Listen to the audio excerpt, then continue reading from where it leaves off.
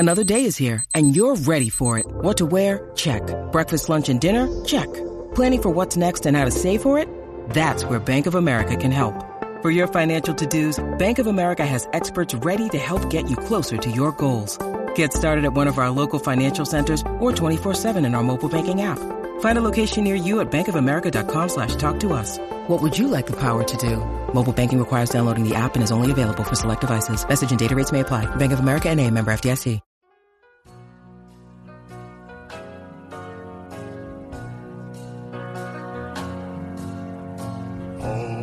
You are listening to the E2C Network, where the Auburn family speaks. Hello and welcome to War Horses, the only college equestrian podcast that is easily on a third grade reading level.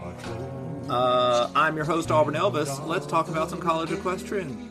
So I'm going to try something a little different this week. We are going to tell the story of college equestrian here, and I'm going to break everything down into chapters for you.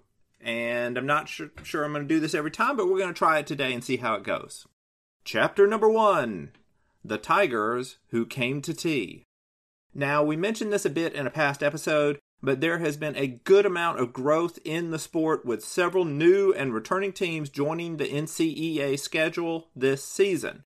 Well, we have another one. Sewanee, the University of the South, has announced this week that they want to get in on all this cool head-to-head equestrian action. For those of you who may not know, Sewanee is a small private liberal arts college. It's about an hour west of Chattanooga. Way back in the 1930s, they helped found the Southeastern Conference, but they left shortly after because they didn't want to get caught up in all this obsession with sports that the SEC, even back then, was engaged in. So they left the SEC, and they quit giving athletic scholarships, and they basically were one of the schools that was a model for what we now know as NCEA Division III varsity athletics. Sewanee has had IHSA equestrian for about 25 years now, and now they're going to add NCEA equestrian, jumping seat only, as a part of their equestrian program. So welcome to the NCEA Sewanee. Now, the Sewanee Tigers actually visited the Auburn Tigers this weekend, and they rode in a jumping seat only exhibition scrimmage, and it won't count on the records.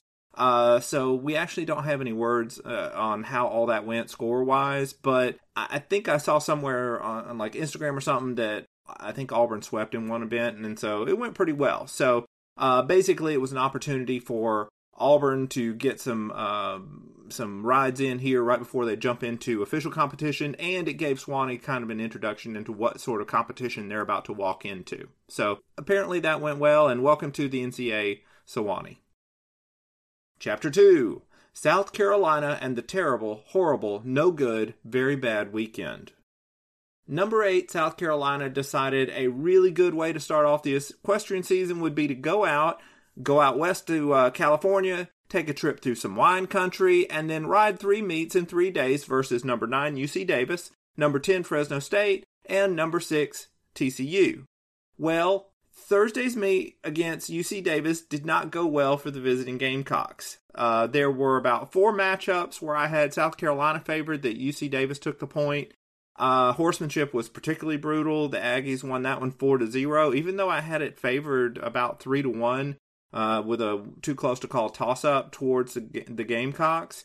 And the other events, there was a little bit of an advantage for the Aggies. So basically that horsemanship, losing those horsemanship points just did South Carolina in. And, we knew UC Davis was good, but we didn't think it was going to basically shake out this way. So bit of an upset there. The next day, the Gamecocks went on down the road to Fresno State. And they would come up again, short again, losing this meet 9-10. So very close, but South Carolina actually looked a lot better in this meet. This one came down to the next to the last ride, which Fresno State won, obviously. And it was just a half point in the raw score. So if that had gone the other way, that right there would have decided a different winner. So I think both teams probably have some positive things they can take away from this meet. But South Carolina wasn't done. They rode horsemanship and equitation on the flat against TCU on that night, and then they rode reining and fences the next day. So that last meet against TCU, they split it into 2 days to give the horses some rest. And this was also a 4-on-4 meet. And it was, again, probably just to give the horses some rest. This was another close one, and it looked like Carolina was actually going to get the upset over TCU, and they sat on 7 points for the final 5 rides, needing only 1 more point to give them the victory, but TCU got all 5 of those last points, and they snatched victory themselves. So, yeah, in hindsight, this is probably not the best way Carolina could have started their season. They probably should have ridden a warm-up meet against some of these unranked teams first. But as we'll see in our next chapter, riding against unranked teams isn't always a guaranteed win either. Chapter 3, Don't Let the Skyhawk Drive the Bus. Now, you're going to recall how last week UT Martin did not do well against Baylor. They lost 6-13, okay? The Skyhawks actually lost a lot of riders from last year's starting lineup, particularly in the Western events. They only returned 2 starters from last year, and it kind of showed in that meet last week. So they began this weekend against Delaware State, and they ended up with a similar 7-13 losing result against Delaware State. Delaware State swept all of the Western points, so you figure, okay, yeah, this is a rebuilding year in the Western rides for UT Martin. We're probably not going to expect too much out of them on that. Then they faced number 3 SMU.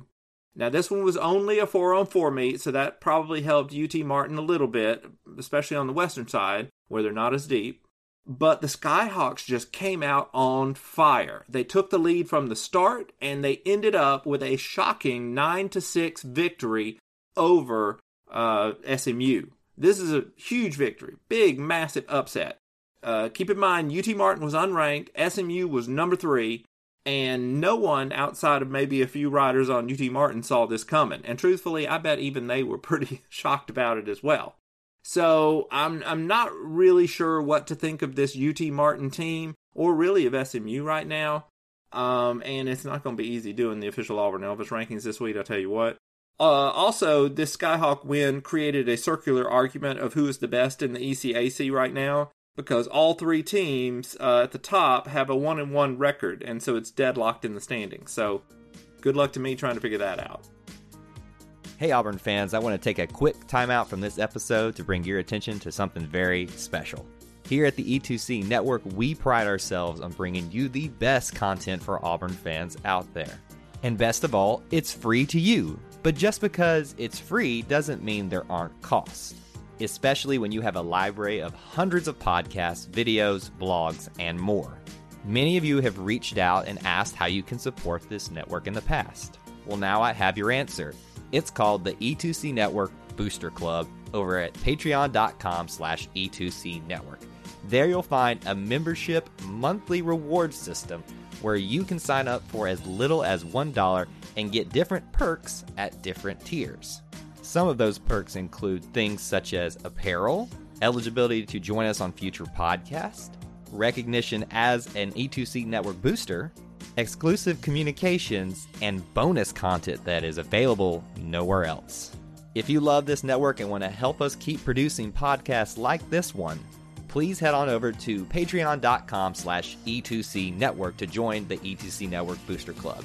You can also get there by going to our website, e2cnetwork.com/support. Whether you decide to join or not, we are still so appreciative that you would support us by just listening and being here, because each and every one of you is part of our E2C Network family. Well, that's it. Timeout's over. Let's get back into the episode. Chapter 4, Go Dog Go. The best performances of the weekend have to go to Fresno State. As we mentioned above, the Bulldogs hosted South Carolina on Friday, clinching the narrow 10-9 win in the penultimate ride of that meet. The next day, Fresno State hosted TCU, and they won another thrilling 10-9 victory. This one came down to the final ride of the day. Now, the Bulldogs return a lot of their starters from last year, like Anna Bertozzi and Cecily Hayes on that jumping seat side, and then Lexi Padrick on the western side, and all of them were undefeated for the entire weekend in every one of the head-to-head rides that they did. So good job to those ladies. I also want to point out that these were full 5-on-5 meets, And I know that in the past, I have given Fresno State heck every time they ride a 4-on-4 meet, so it is only fair that this time I point out that these were both full 20-point meets, and Fresno State looked the better in each of them. So good job, Bulldogs. Now with this TCU win, Fresno State moves into first place in the Big 12 standings, and we will await the winner of this week's Oklahoma State at Baylor meet to see who is going to join them atop the conference standings.